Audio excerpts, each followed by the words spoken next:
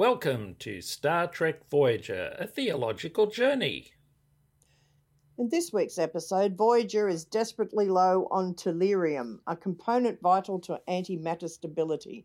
When arranging a trade on a Mokra-controlled planet, Tuvok and Torres are arrested for conspiring with the Alcerian resistance.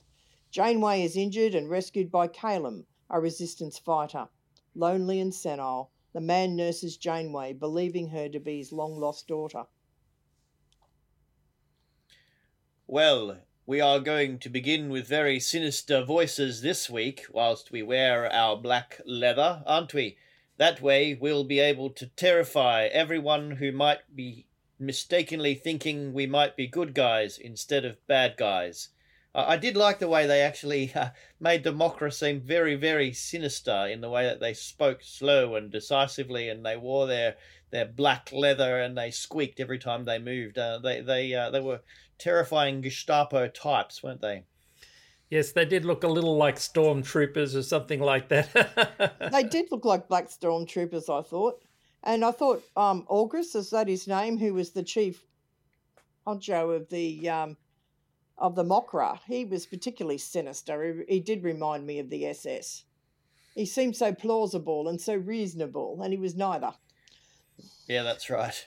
Yeah, I mean, it wasn't a huge surprise, but it was a good reveal, when he's been up talking to Chakotay and saying, oh, I'm on your side, but there are others who aren't. And then you cut to the scene where he walks into the cell and is going to grab Tuvok for some questioning. I liked that. You were expecting it, but hey, it showed that he was two-faced and evil. Yes, he was two-faced and evil. So the name of this episode is called Resistance, and I was really taken by its name because I guess the immediate connection that you could make with Resistance is the resistance that B'Elanna and Tuvok had to put up, which was actually a stoic kind of enduring hardship resistance. But I was also taken by the resistance that was put up by Calum, played by Joel Grey, in this episode. And I think there's probably two very interesting forms of resistance that we can actually explore in this episode. Well, there's kind of three, because there is the resistance of a group of people who are opposing the... what are they called? Mokra. The Okra. Mokra, yeah.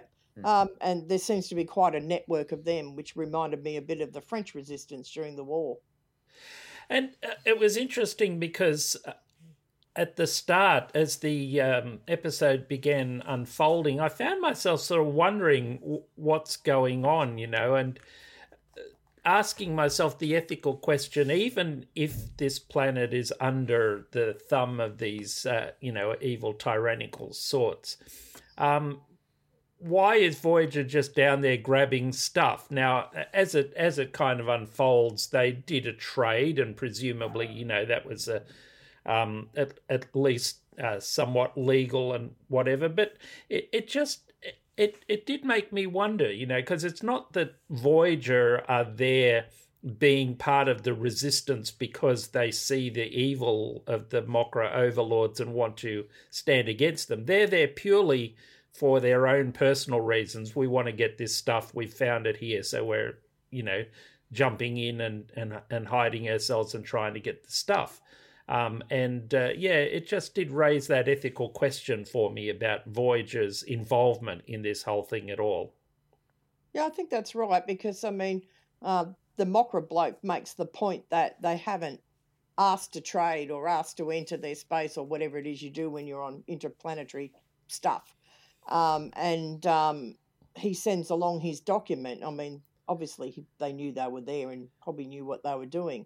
But it's like, we'll just go there and we'll take it and we'll go away again. And I was also very bemused why you'd send the captain on what should be a fairly mundane kind of shopping expedition to get your stuff. So I thought that was odd. Because she's super science Janeway, and she likes to have everything to do with sciencey stuff. So she probably didn't trust B'Elanna to get the right stuff. I'm finding that difficult to believe that you'd actually send the captain down to do this. I'm sorry. I also feel, though, there was a writing point that was being made. Remember that we're in the 1990s here during production, and so there is a sense in which trying to portray a captain, a woman in the role of a captain, is actually a new thing, and perhaps the fans of Star Trek are not ready for, or might be uncomfortable with this role. They're used to seeing the manly hero making saving the day. And I wondered whether to send Chakotay or somebody else out on a regular basis to solve the problems might actually have sent a counter message to the one that the writers were looking for by casting a female captain. Possibly.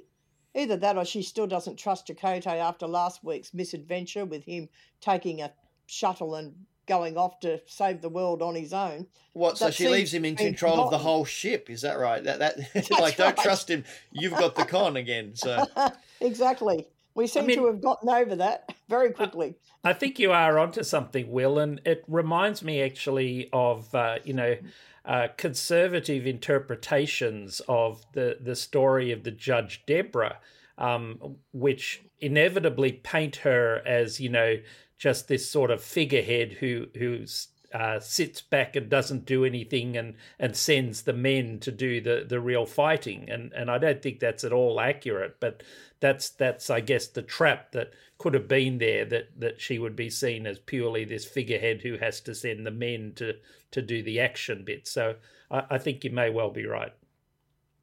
I think there was a real danger in the way they've done this casting to fall into tokenism, to actually say, well, we'll put the uniform on, we'll put the pips on, but we won't take it any further than that. And I think I'm really happy with the way that the writers are really trying to authentically engage. I take your point, Elizabeth, but then again, if we were to look at precedent, we would discover that Captain Sisko on Deep Space Nine seems to go out wherever he wants to. Captain Kirk was renowned for beaming down in every single away mission, even when he was questioned about it by his first officer. So there is that precedent that captains are larger than life and can go anywhere and be anyone, and won't ask their people to do anything they wouldn't do themselves. And I think that Picard, even though initially it was made a big thing of the fact that actually Riker wouldn't let him, do these dangerous things, as the Next Generation progressed, they actually had to manufacture reasons why Picard needed to be the hero. So, everyone else is off the ship and he's the only one left, and so he has to do the action man thing or whatever it might be. So I think, they had that idea and they went hard at the start, and then they had to sort of row it back a bit, because you actually want your hero to be in the action and to be a person who gets out there and does stuff. Yep, I understand from a writer's point of view. That makes perfect sense. And I think that Captain Janeway does acquit herself really well. Not only is she a good hero material and finding a way into the prison and helping release her crew members, the compassion she shows to the unfortunate older man who's helping her, I think it's really touching, and I quite like that. I can't imagine Captain Kirk doing that. No, I think he would have stoically have headed off by himself and said, no, I'm gonna make this work. And I that's one of the things that I really admire about the character of Janeway, is that she's very ready to change her mind. And I think what we see in leadership, especially masculine leadership today, is that, if a leader has to make a different decision, sometimes it actually can be cast as backflipping or weakening, or and even the word compromise has actually become a compromised word these days. It actually seems to reflect weakness to be able to compromise, whereas Janeway turns that into her great strength. And I think it is a great strength. I mean, if you can't move with new discoveries, if you can't change your mind in the face of new information, whatever that might look like, if you don't actually grow and evolve, then what's the point? I love that moment where Janeway's looking on at Calum as he de-escalates the situation with the Mogra SS as they've captured one of the Resistance leaders, and she's got this look of panic as she fears that the incompetent and slightly crazy Calum is actually falling into a dangerous place, when in fact Calum uses the power of the Fool to be able to overcome the problem that's in front of them, and plays right into it. And I love that we're watching Janeway wordlessly come to comprehend the power that Calum has in his ability to go places, because that image of the Fool exists in Shakespeare and literature everywhere. The Fool can go anywhere and has the ability to challenge the sovereign in a way that no one else can.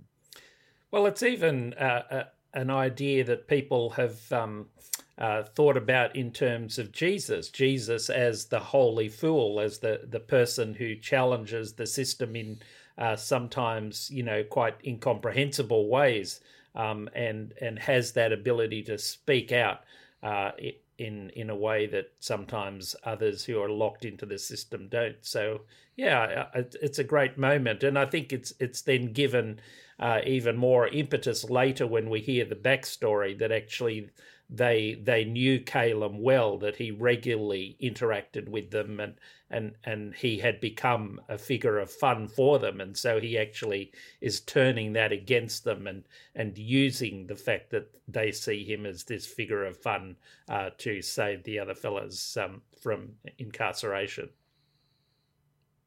I did wonder about that, why the Mockra just didn't shoot him. They said it was August who said they kept him alive to remind others of something, and I wasn't quite sure what that something was, or whether that really held water, or whether he was just entertainment value for them. But I thought if they were that bloodthirsty and they'd killed his family, why not just dispatch him? I think they saw him as weak, and I think they saw him as broken. And they believed that they had broken him by taking his wife and taking his family. And I think the reminder they were trying to put out to the rest of the community was, this brokenness comes to you also. But in his brokenness, he actually finds a greater strength, I think. I was doing some reading around this because I've always loved the concept of the figure of the Fool. And I read an article that came out from the Durham University Press that talks about an incident in November 2007 on the US-Mexico border, where a company of clowns actually was formed to dance in costume to de-escalate situations where they were concerned that people might die. And so it's a really fascinating understanding of this idea that there are times where we actually need to exercise a different kind of power to stop violence from coming up without surrendering or without capitulating. Mm. And it's the power or the authority of the powerless person. So the clown is one approach to this, but it's also the child, isn't it? So in the story of the Emperor's new clothes, it's the child who is able to break free from the constraints of society and say, hey, he's got no clothes on, isn't this stupid? Whereas all the adults are locked into their fear and their sense of social propriety and are afraid to say anything. Yeah, I think that's right. And I think also it's contrasted with the resistance of Tuvok, which is a different resistance again, when he's tortured and he says the power he has is to not give them what they want. Yep, that's even their if it resistance. Means something horrible is happening to him. Yeah, that's his resistance at that point. I really enjoyed the dialogue between Tuvok and B'Elanna in the cell, and the way in which B'Elanna is wanting to resist, by physically being more powerful or by being able to outsmart them. And that is the way in the end that they do actually get free. That she's trying to beat him up, and then Tuvok uses the Vulcan neck pinch. We get to see the Vulcan neck pinch again, and drops the guard with the touch. So I think it's really useful in this episode for us to be able to think about those, as you've said, Elizabeth, those three forms of resistance that are there: the organized militia type resistance, the resistance of the fool, and the resistance of force, and often when we're under stress, the fight or flight mentality will actually push us into the place of saying the only way to deal with this is with great force. I'm very partial to foolishness myself. Well, he's not really a fool in some ways. He's quite canny. He may have a broken mind, but he's not stupid. Yeah, I agree. I'm not using the word that way. Yeah. Oh, I know you're not. I just thought I'd make that point. And I mean, the Mockra treat him like he's stupid, and he's not at all. He's quite canny about certain things. And I think he shows that even though he's mistaken about the identity of Janeway and thinking it's his daughter, he shows that the power of love actually, in the end, does overcome the nastiness of the SS, as it were, in this particular episode anyway. So, I mean, that relationship between Janeway and what's his name in the episode? Calum. Is an interesting one. And I think for me at the moment, we've got a member of our household who is struggling with memory issues, and it's a really interesting thing. You know, how do you treat someone who is not grasping the reality of the situation? Do you correct them? Do you go along with them? And it's interesting, Janeway tries a bit of both. You know, at first she's sort of trying to say, no, I'm not your daughter, and, you know, I'm a starship captain and all this sort of stuff. And by the end, she's fully turned around to actually whispering words to him which buy into his story, because she believes that they'll bring comfort to him in his last minutes. So it's a really interesting ethical conundrum there, which Janeway is confronting, and which we're confronting in our own household at the moment.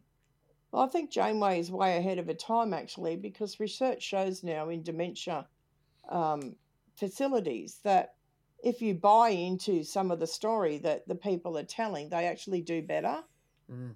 So giving them dolls if they think there's a child, or letting them talk about someone in a certain way, or go on certain little expeditions around the garden and sort of spin the tale, seems to keep people happier and more content and more well. So I think Janeway's onto something. I think it's fascinating too. I mean, we like Janeway fell into the trap of thinking he was mistaken, but the narrative that he was crafting about her being his daughter actually became true. That she did come into that role, and that partway through the episode, you really did feel that there was a father-daughter type relationship happening there, the way they were interacting and talking to each other. And that the way that Calum crafts his narrative, I think perhaps for his own mental protection, actually is the saving grace for the whole episode. And in the end, I think Janeway reflects that grace back to him as he's dying, so that he dies with a sense of peace. I love the necklace as well. The image of the necklace for me was really, really moving. That was given freely, and without, she thought, I can't give this away because it was given to me, but he immediately says, no, use it, do whatever with it, and she still has it at the end, which I thought was really, really moving. I do have to say that I think for myself, I'm not quite there yet. You know, I'm still kind of in that middle section of Janeway's approach to him, which is the sort of a deflecting or accepting what he says, but without agreeing necessarily or whatever. And there's a part of me that resists actually going along with an outright untruth. There's a part of me in my own personal life that is okay about saying, oh, is that right when the person says something that's clearly not right. but I'm not sure that I feel good about actually going along with the misstatement.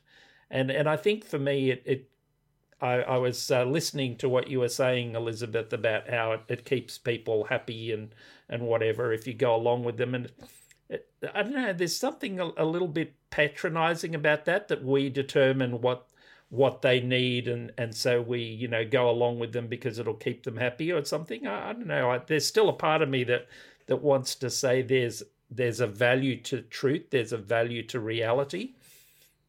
What is truth, though? Yeah, that's what I was about to say. Whose reality? Is it your reality or the person's reality? And going along with their reality, how is that patronising? That's their reality. And if you try and tell them it's not, they will resist you. And I'm sure you know that. So to go along with someone who really believes that reality, and it is their reality, how is that a lie, or how is that not right, or how is that patronising? I'm science guy, remember? So for me, it still does matter that when you step off a cliff, gravity will always assert itself at 8.9 meters per second, no matter what you think your reality is. But that's not true, Lindsay. It isn't true, Lindsay, because if you step off a cliff on the moon, then that will not happen. Be different. So there are situations where truths become lies and lies become truths, and I think that's actually. I think to assert always that our truth as we know it is the greater form of condescension, the greater form of patronisation. I remember when I first started thinking about doing a podcast series on faith and fiction, and I was talking to people about it, and they would look at me like people look at Calum and say, "Oh, look, you're out of your mind. There's no." Theology is a serious business, somebody said to me, and we shouldn't be making light of it by doing what you're proposing. And I had to just continue to convince myself of the narrative. And now, nearly 2 years later, and 5,000 listens, and all of the people who are actually a part of this community, which we have established through the podcast, I really feel like there is a sense in which you do sometimes have to fake it till you make it. You have to say, no, I believe there is something in this, even if it's very difficult to see, or it might not actually be there at all in some people's eyes. And psychology is a science, but it's a science that will tell you that there isn't black and white. There's lots of grey. And how people respond to different situations and how people are affected by different situations is going to have a lot of variables. It's not as clear cut as if you step off a cliff on the planet Earth, you'll go splat because of gravity. Yeah, no, look, I mean, I get all that, and I get the fact that people's realities can have a sense of becoming and being real for them. But, there's still a part of me that if someone says, I've been to that place, and you know full well they haven't been to that place, that there's actually a discontinuity with, the reality of the world and life. And sure, you can say, well, they've been there in their head, or they've watched lots of movies about it, and so they feel like they've been there. And yeah, sure, they feel like they've been there, but they've never touched that soil. But if they've got dementia, what does it matter? Oh no, I agree with you entirely. I'm just saying for me myself, there's still that resistance to entirely affirming something which is a mistake or a delusion or whatever, as opposed to simply accepting what they say or deflecting or whatever. Ask them to tell you about it. I remember when I was in Launceston a few years ago, Robin Williams died, and I can remember feeling absolutely gutted, and I was sitting in a cafe with a couple of other guys who were there, friends who were there, and we were all talking about Robin Williams, and we were saying, and what about that time when he did this, and what about that time, and we all stopped and went, it's kind of like he was one of us, because we've got all of these memories and scenarios and places and speeches. None of them are real, and yet they're all real, and I wonder how the science.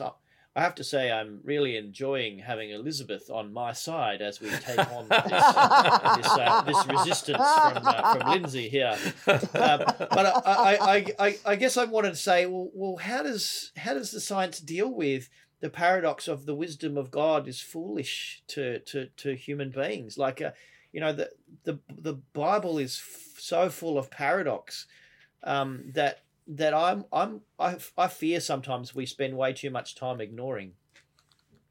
It is full of paradoxes. The whole Christian story and a goodly part of the Jewish story is based on paradoxes, which seems like a strange thing because there isn't.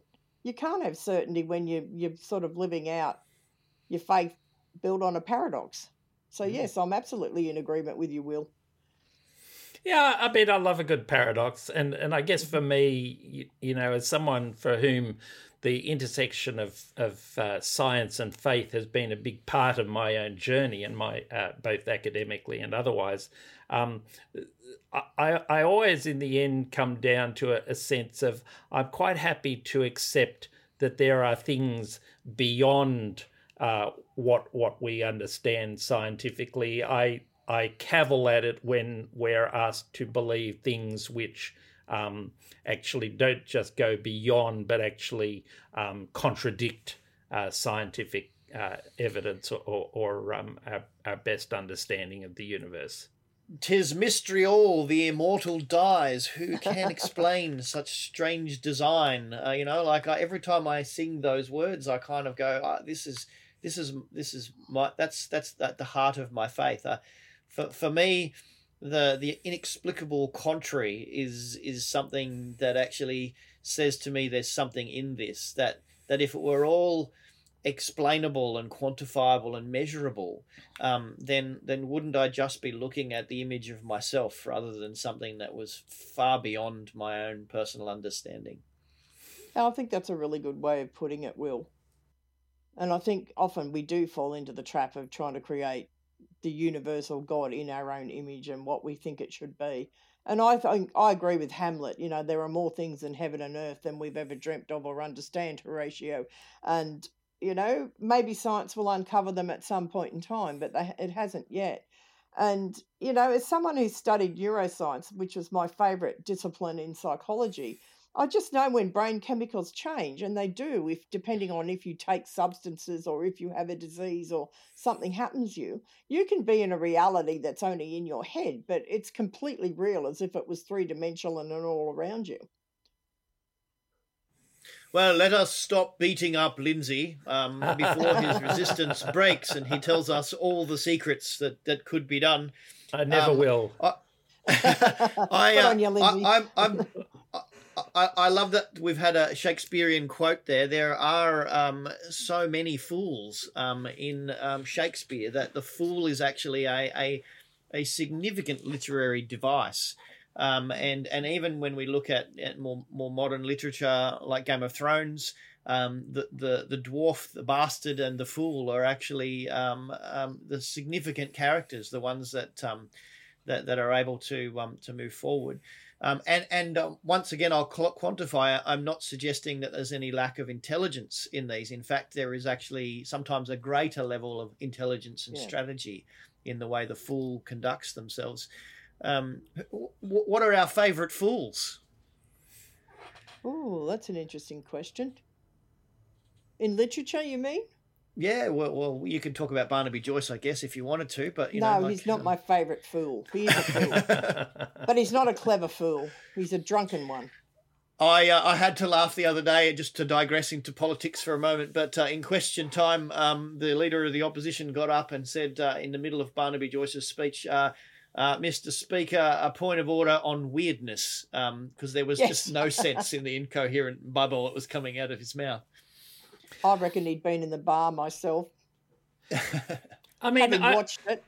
I think I kind of answered this a bit earlier, Will, because for me the image of Jesus as the fool is a really powerful one, and it's one that Paul picks up, when he talks about how God has used the weak and the foolishness of God confounds the wise and so forth. That there's something about the that paradoxical nature of Jesus not being, some omnipotent, wise sage sitting on top of the hill, just extolling, profundities, but actually the person who tells stories which don't make sense and that actually confound people because they go against the way the world is. And so I love that sense that in that way Jesus is the fool. And the whole way that we are given this picture of Jesus defeating sin, evil, death, not by having more power and more might, but actually by being vulnerable and by giving himself up to death. It is, I think, a kind of the fool's way to win the war, a bit similar to Caleb, being mocked and criticized and putting himself in harm's way in order to save the other guy. I think the other thing about Jesus that actually supports what you're saying about Jesus as the fool, Lindsay, is we miss often in our serious Protestant natures that there's a lot of funny stuff that's actually in our Bible. And Humor, some of the stuff Jesus says, we lose it in translation because in the Greek, there's these quite funny puns and other things that Jesus does that border on slapstick. If you could imagine them being acted out. And I'm grateful to James McGrath. Shout out to James McGrath here for his book, What Jesus Learnt from Women, because he's pointed out some of those and that Jesus was actually funny, which is also part of being the fool and goes along with what you're saying. And I think we really do miss that aspect of Jesus with the way we read our Bibles, and we're taught to take it so seriously, and our translators actually don't help us. We miss these things. I think some of that stuff comes out in the portrayal of Jesus in Godspell as well, where Yes. the Jesus character in that is quite the fool. I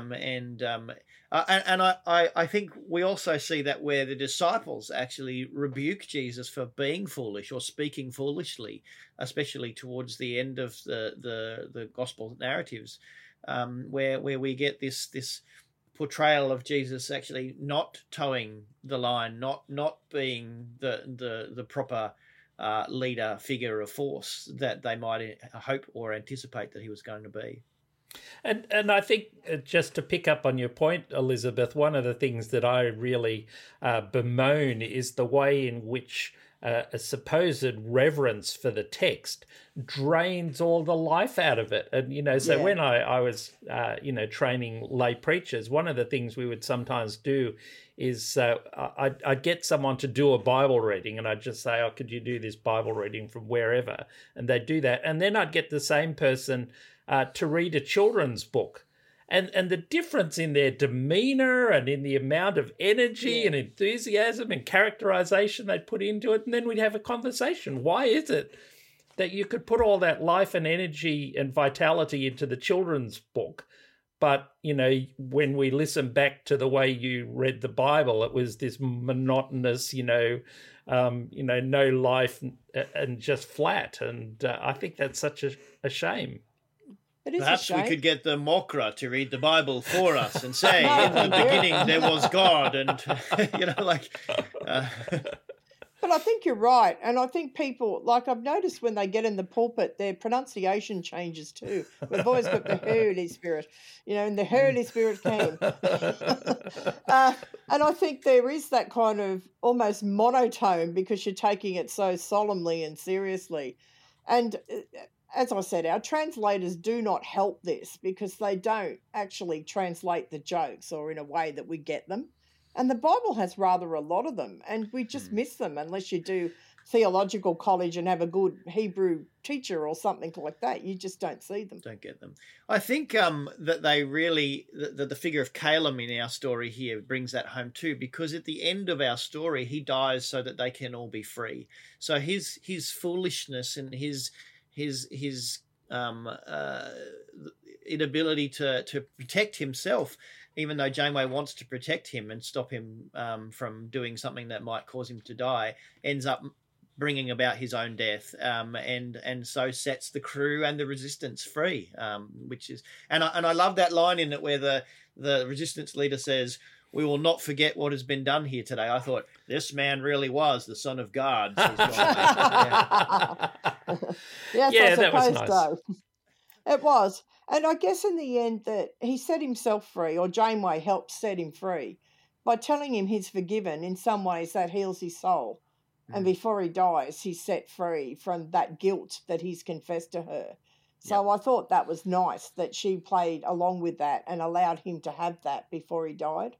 Yep. And it's interesting because it actually, coming back to Will's comment about Caleb as a broken person, it actually helps us to understand that his brokenness wasn't because it was imposed by the Mokra. It was actually something that came out of his own sense of self and his own sense that he had been a coward and let his wife down, and he was the reason that she died. He broke himself. And Janeway helps him to have that final moment of resolution. He did not consider equality with God something to be grasped, but instead made himself low.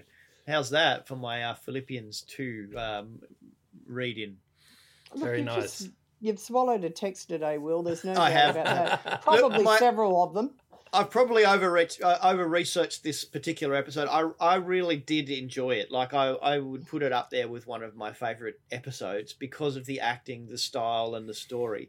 But also, I mean, I do have a place in my heart for the Fool. In answer to my own question earlier, my favourite Fool is the Fool Scaramouche, who's been most famous by Bohemian Rhapsody, which I think strikes a chord with so many people because of its foolishness, because of its place of railing against the power but actually having no ability to do anything about it. But Scaramouche was a 16th century clown, but he was also an assassin. And I've always wanted to play the clown assassin in a role-playing game at some stage. Because there'd be nothing better than doing the fandango whilst completing a mission, I think so. I mean, it's fascinating then to ask the question, why is it that clowns also in popular culture can then bleed into the horrific and the entirely evil? You know, Stephen King's It, Pennywise the clown, and I mean that's an interesting thing, isn't it? That, you know, we're playing with the clown in the liminal space of the holy and of the person who has authority to uncover what's there and so forth, and yet on the other end of the spectrum, there's also this liminal space where fun descends into terror, you know, and that's again quite a popular sort of trope with clowns. It is, and there's a lot of people quite phobic about clowns, and whether or not it's because of that, horror motif where you've got clowns like Pennywise. But I think in some ways you can have it the same coin with different sides, and one morphs very readily into the other. Well, is it chlorophobia? Is the name the phobia of clowns? I think is. My sister has a phobia of clowns, so I know it's a real thing. She's terrified of clowns. And I think because clowns do have the capacity to expose and make vulnerable the powerful, then there is I guess a reason for fear there. It's because too they're masked. One of the things she doesn't like about them is they're masked. You can't see their face. You can't read their expression or know their intentions. You don't know what's going on behind it. That's a real big thing that's in this fear she has. Yeah, not only the masking, but the fact that they're not themselves, that they're playing a role. And I know when Airlie was very young, she was terrified of Santa Claus to the extent that we actually had to, quite young, tell her, look, this is not real. It's just people playing that, because, you know, she would scream and get very terrified, you know, if we wanted to take her to the Santa Claus in the mall, or even when, you know, people that she knew from church were playing the role of Santa Claus, and she wouldn't want to go anywhere near them and would get very distressed. Well, Santa Claus Santa Claus is terrifying. I mean, they can get into your house without permission. You know, not even vampires can do that. I mean, you know, like That's Santa right. Claus has got significant power to wreak havoc. But you know, you better watch out. Only once you a know? year. Yeah. But he only gives you bits of coal, you know, he doesn't suck your blood. Well, there are. Oh, there are some nasty Santa Clauses in the world. Look at Black Peter. And the Krampus. I mean, he's not very nice at all.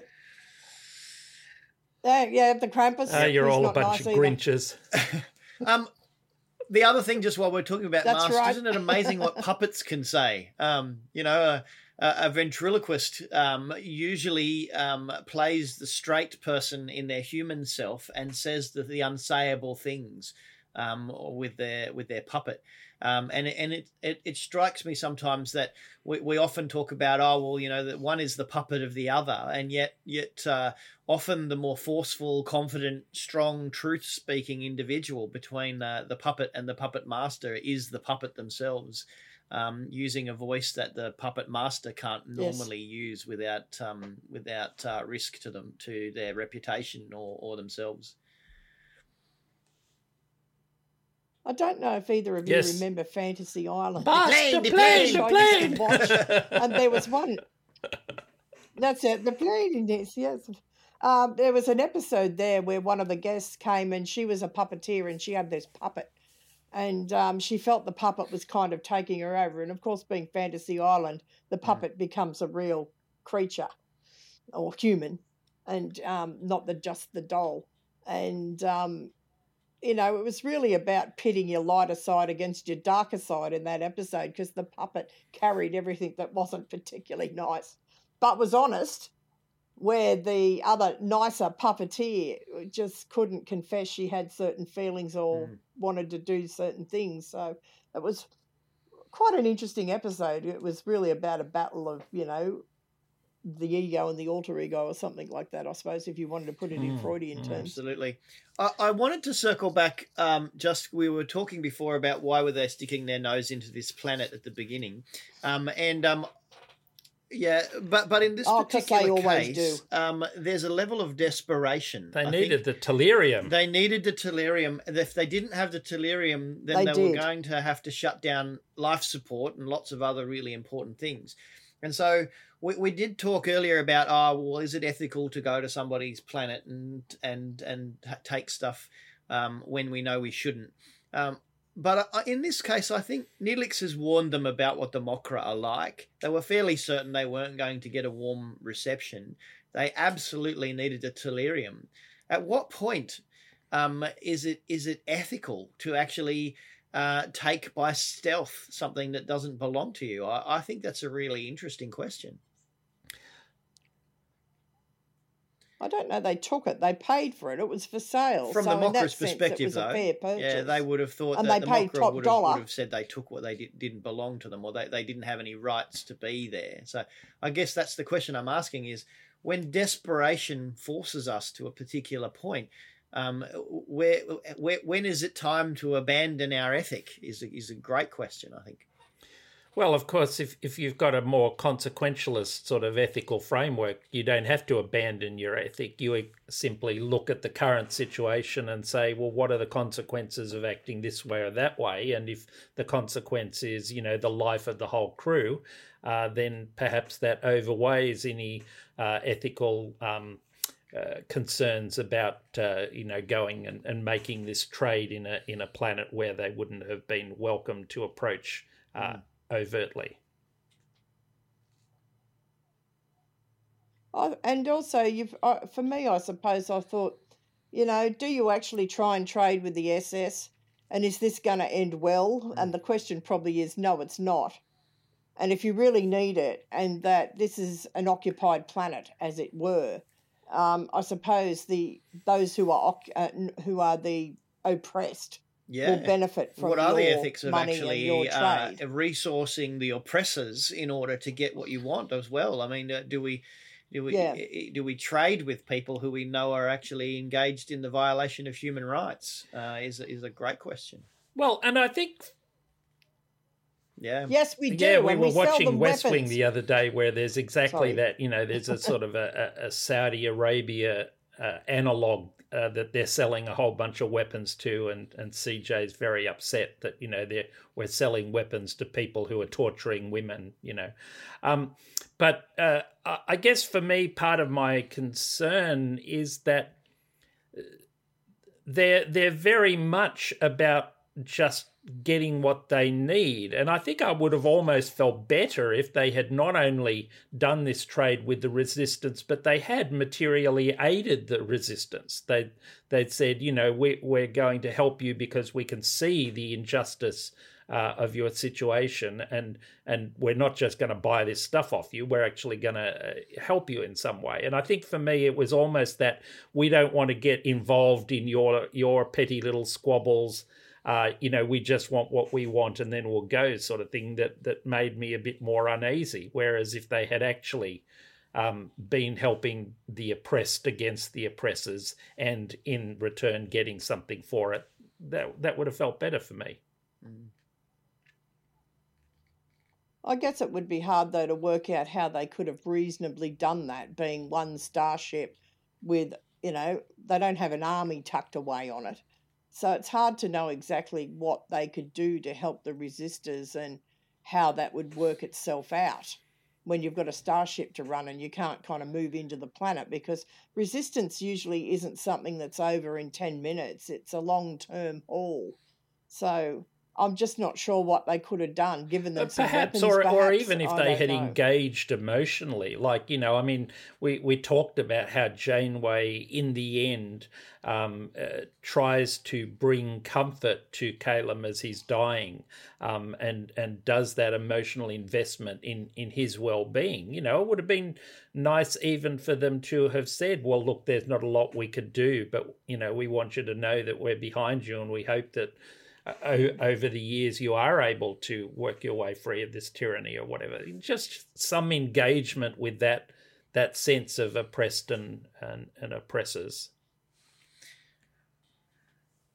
Well, really what you're saying is that they didn't actually We also have acknowledge to the be situation. really careful in that we any don't way, make really. assumptions about the fact that the resistance is any better than the Mokra. That we from what we've glimpsed of the resistance, they seem to be reasonably hard line and what's in it for me kind of, and I guess they have to be because they're actually fighting a fight against an oppressor. But the difference between one person's freedom fighter is another person's terrorist, and I think it becomes extraordinarily complex and time consuming for them to get involved in the way that we might have been suggesting there, that their personal goal is not to solve all the problems of the Delta Quadrant, but to get home, and what they need is tellurium to do that. I think, Will, you're ignoring the fact that the Mokra are all wearing black and wearing helmets, so they're obviously the bad guys. And leather, yeah. And shiny boots. That's right. Yeah, that absolutely says they're the bad guys. I think we make that assumption. Yeah, well, look, but we don't know. They torture people.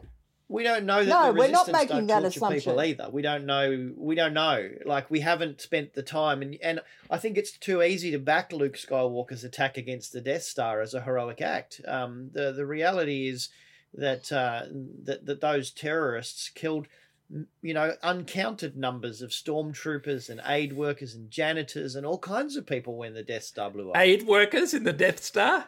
Yeah, people who are actually, admin support. I meant, and canteen officials, and I thought you were suggesting that the Death Star had this bunch of aid workers that would go to a planet they'd subjugated and then help people. They were called the stormtroopers. They go down and bring peace.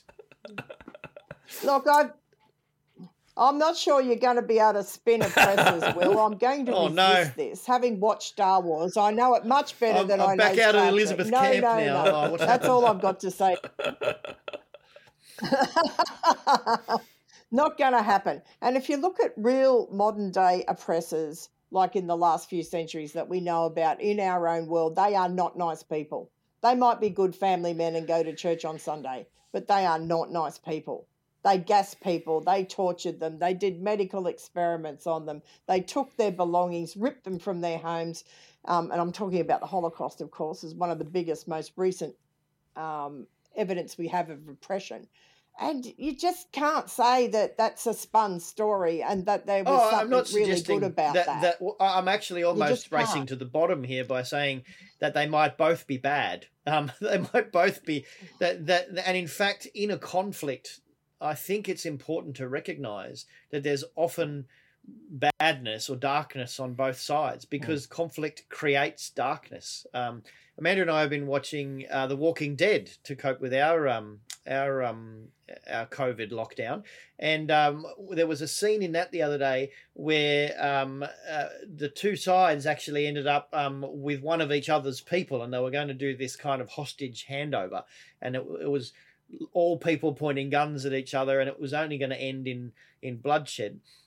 And in the midst of this, the mother of one of the people comes walking, the little old lady comes walking into the middle of all of this and actually asks what's going on and asks what's the meaning of all of this and why they're behaving the way they are. And in some ways almost shames both sides into actually admitting to their darkness. And they end up coming to a compromise and a situation where they don't have to kill each other. And I think that conflict always escalates when two sides can't admit to their own darkness, and I think that's something that's really important to remember.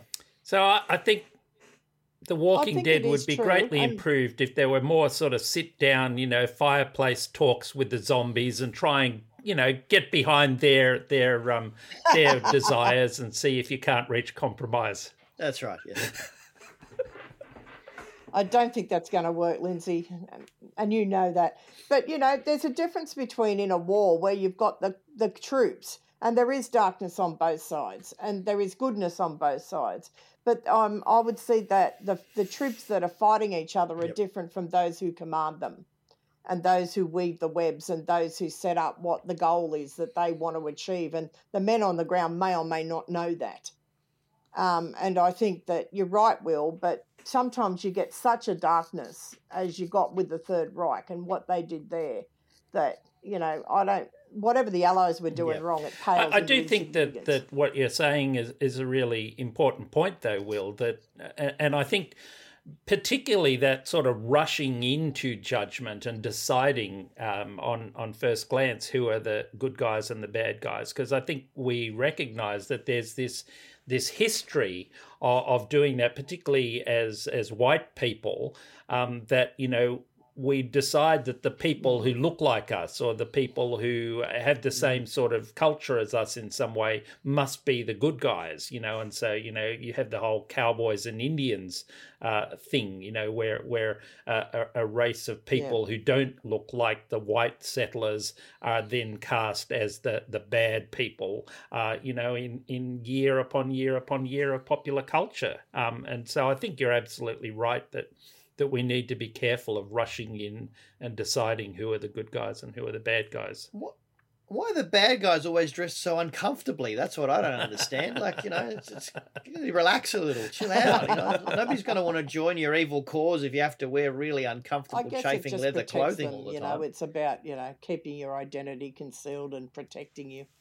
Yeah, I mean, it's interesting. In the original Space Seed, Khan was quite a hippie and was dressed quite chillingly and whatnot, but then of course in the Wrath of Khan he's into the sort of leather jerkiny sort of stuff. That's right. And we do tend to stereotype, don't we? We do like white or normal or some sort of semblance of normality on our goodies and black on our baddies. We do. And look, I'm in no way ever, never want to be heard to be defending Adolf Hitler and his policies in the Second World War. But, I mean, Winston Churchill had terrible policies. Yeah, he did. The bombings of cities, when I went to Berlin a couple of years ago, that Berlin was still bearing the scars of the bombing raids that the British did. Stalin was certainly not a good guy no, he wasn't. This story.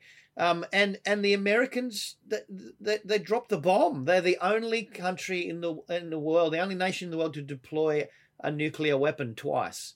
against a civilian population. So there's a sense in which we do tend to dress our side in a better light. And I guess, one of the things that we'll often do in terms of human nature is we'll say, well, we're not as bad as them. And so that makes us good. It doesn't make us good. It just makes us not as bad as them. Yeah. No, I'm not saying that that Churchill was good. He wasn't. I mean, he made some stupid, I thought, policy decisions about, well, Anzac is one of them in the First World War. I mean, he was responsible for a lot of that plan, and that just went completely catawampus.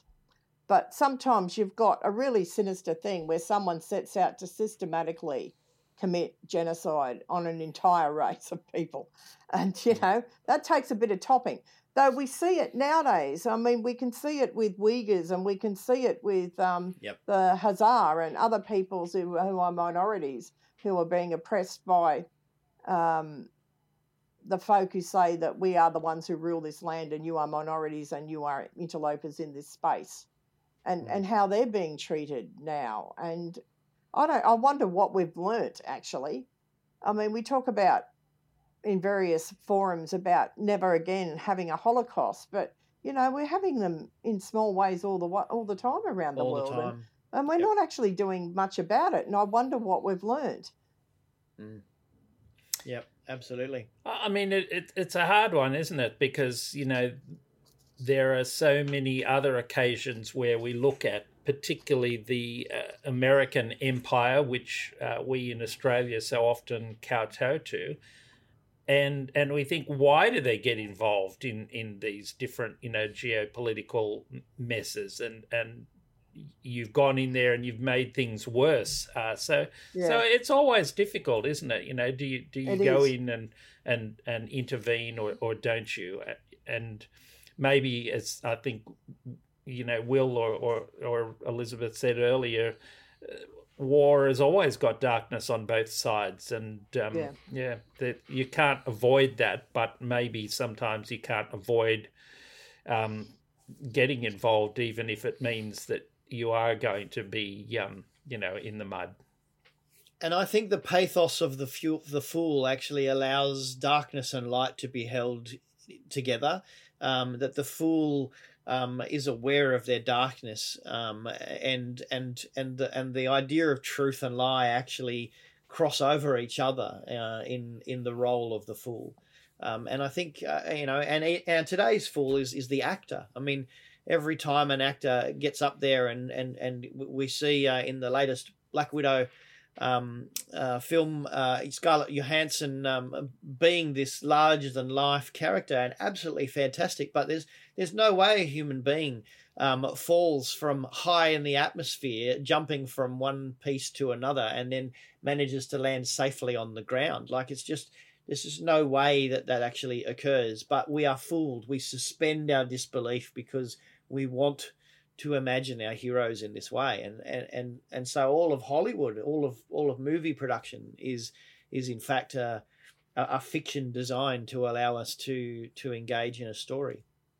It is, but I wonder, Will, when I listen to you talking, and I'm not debating at all what you're saying about the fool in literature and the fool in movies and other sort of art forms, but how does the fool work in reality? I mean, if you're looking at a Myanmar, for instance, where you've got the population there who really do oppress this minority they've got with the Hazara, is it the Hazara there? In Myanmar? Hazara, yep. Oh, the Rohingya. The Rohingya. Yep. Yeah, I've got the wrong minority. With the Rohingya, how does a fool work there? Well, I think that's what Calum shows us, and what really fascinated me when I looked at this article about clowns at the gates of the camp. I'll link it into the show notes to have a look at. But there is that sense in which a fool can slip behind the enemy lines. A fool can be and tread harmlessly and helplessly where power doesn't recognize them or is frightened to them. And I think that brings us back to our Jesus story. That I think that the role that Jesus plays in relation to power actually can give us a sense of direction or purpose when we're thinking about, well, in this situation of escalation, do I resist with force, or can I resist with foolishness in a way that takes us in a different direction? You're quite right, Will, and I think part of the whole thing of the fool and that resistance with weakness is that you may not win in human terms, so whether it's the person standing in front of the tank in Tiananmen Square, or the person standing in front of the tank, in the fall of Russia, Yeltsin and all that sort of stuff. Sometimes you may triumph, sometimes you may not, but the world remembers that story. Even though China's, dictatorial policies are still in place, the world remembers Tiananmen Square, and I think there's something important there. And again, it ties into the Jesus story, that there is one way of looking at the Jesus story, which is about God's moral persuasion of humanity, by recognizing the terribleness of sin, and God in the person of Jesus' willingness, to stand up to that, even at the cost of his life. Alas for Yorick, I knew him, Horatio. Like the stark contrast is the fool dies. More often than not in our literature, the fool ends up dead. It's not a get out of jail free card for the fool. There's still risk. There is as much risk in foolishness as there is in force of being killed. But that death has the capacity to change the world in a way that I don't think the forceful death can. Well, I have to say that this episode, I know you weren't a huge fan, Elizabeth, but it's one of my favourites. And I think for me, it's about that interpersonal relationship of Calum and Janeway. And it, in some ways, reminds me of a Picard episode, Inner Light, where he has this experience of having a family, and it changes him. And, when you see Janeway holding the necklace up at the end of the show, you got that sense that in the same way, this is something that will stay with her. I mean, we'll never hear about it again, but no, you like to think that it's going to stay with her and mold her character. Let's not be too harsh, because Picard does continue to play the tin whistle. He does. And actually has several other episodes where the tin whistle actually has significance. So maybe, I don't know, we'll have to keep our eyes open. We might see this necklace again somewhere in a future episode. I suppose she could just put it away in her little treasure box, if she's got such a thing, like Chakotay's medicine roll, and keep it as a symbol of something that was important. It was a nice touching scene at the end, I think. But, I did feel a little bit dissatisfied because there was no kind of queries about how poor old Tuvok went. This man was tortured. He should at least be given some sort of medal for bravery or something, or some sort of, accolade, or even an inquiry after his health. I thought... Didn't even get a couple of days off. No, he didn't. And there was just nothing there. And Star Trek always annoys me a bit that way, that I feel that there's these little loose ends that just should be tidied up. The PTSD from this trip is going to be immense, I think, in particular. Looking forward into next week, I did have a sneak peek looking forward into next week's episode, Prototype. It's going to have some amazing further in-depth conversations about conflict and the nature of conflict and othering and the difference between people. So I'm really looking forward to what that episode provides for us. It's a B'Elanna shines episode, so it'll be a really I really like those ones where B'Elanna gets to be an awesome example of an engineer, and I'm looking forward to that. And it's another AI episode. Another AI episode as well. What is an AI episode? Artificial intelligence. Absolutely. Okay. Yep. So robots and stuff, which will be good. So we're looking forward to that. And please leave your comments. If you strongly disagree with anything that Lindsay says, then feel free to put those comments into the Never Odd or Even Facebook page. I'm happy to report that we had our first team meeting for Loki, the Sacred Timeline, last Monday, and that we'll be filming, streaming for Patreon viewers at 1:00 next Monday. So if you're a Patreon viewer and you'd like to check us out on Monday as you get a live preview, we'll be doing what's called episode 0.